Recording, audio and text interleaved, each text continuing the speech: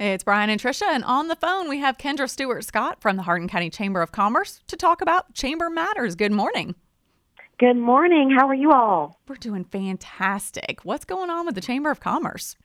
Oh, it's a busy spring, and I love saying that word spring. So glad that it's finally here.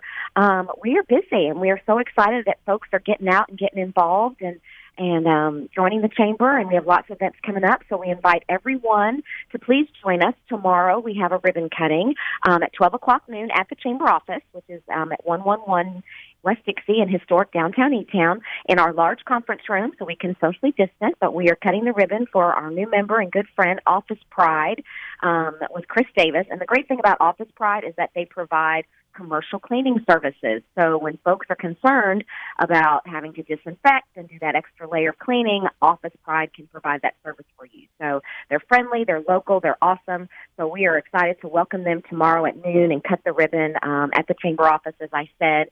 And then we're really excited. Next Wednesday, the 31st, will be our Building Brilliance with Female Entrepreneurs, because you all know that March is, in addition to many other things, is Women's History Month. So we have got three dynamic female entrepreneurs in our community, Dana Bowers, Janet Perkins, and Bobby Crabtree. They're going to share some of their journey, some of their tips and secrets to success.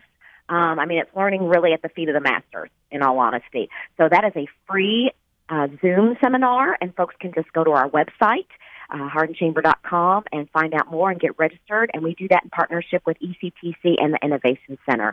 So we invite folks to check that out. And then come April, of course, we'll be planning for our luncheon. We'll have a great speaker, our meteorologist friend, John Gordon. We'll have Kentucky Auditor Mike Harmon.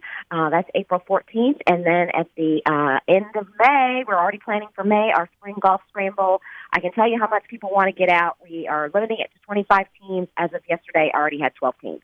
So if you want to play, you better call me, 270-765-4334. And that's Chamber Matters.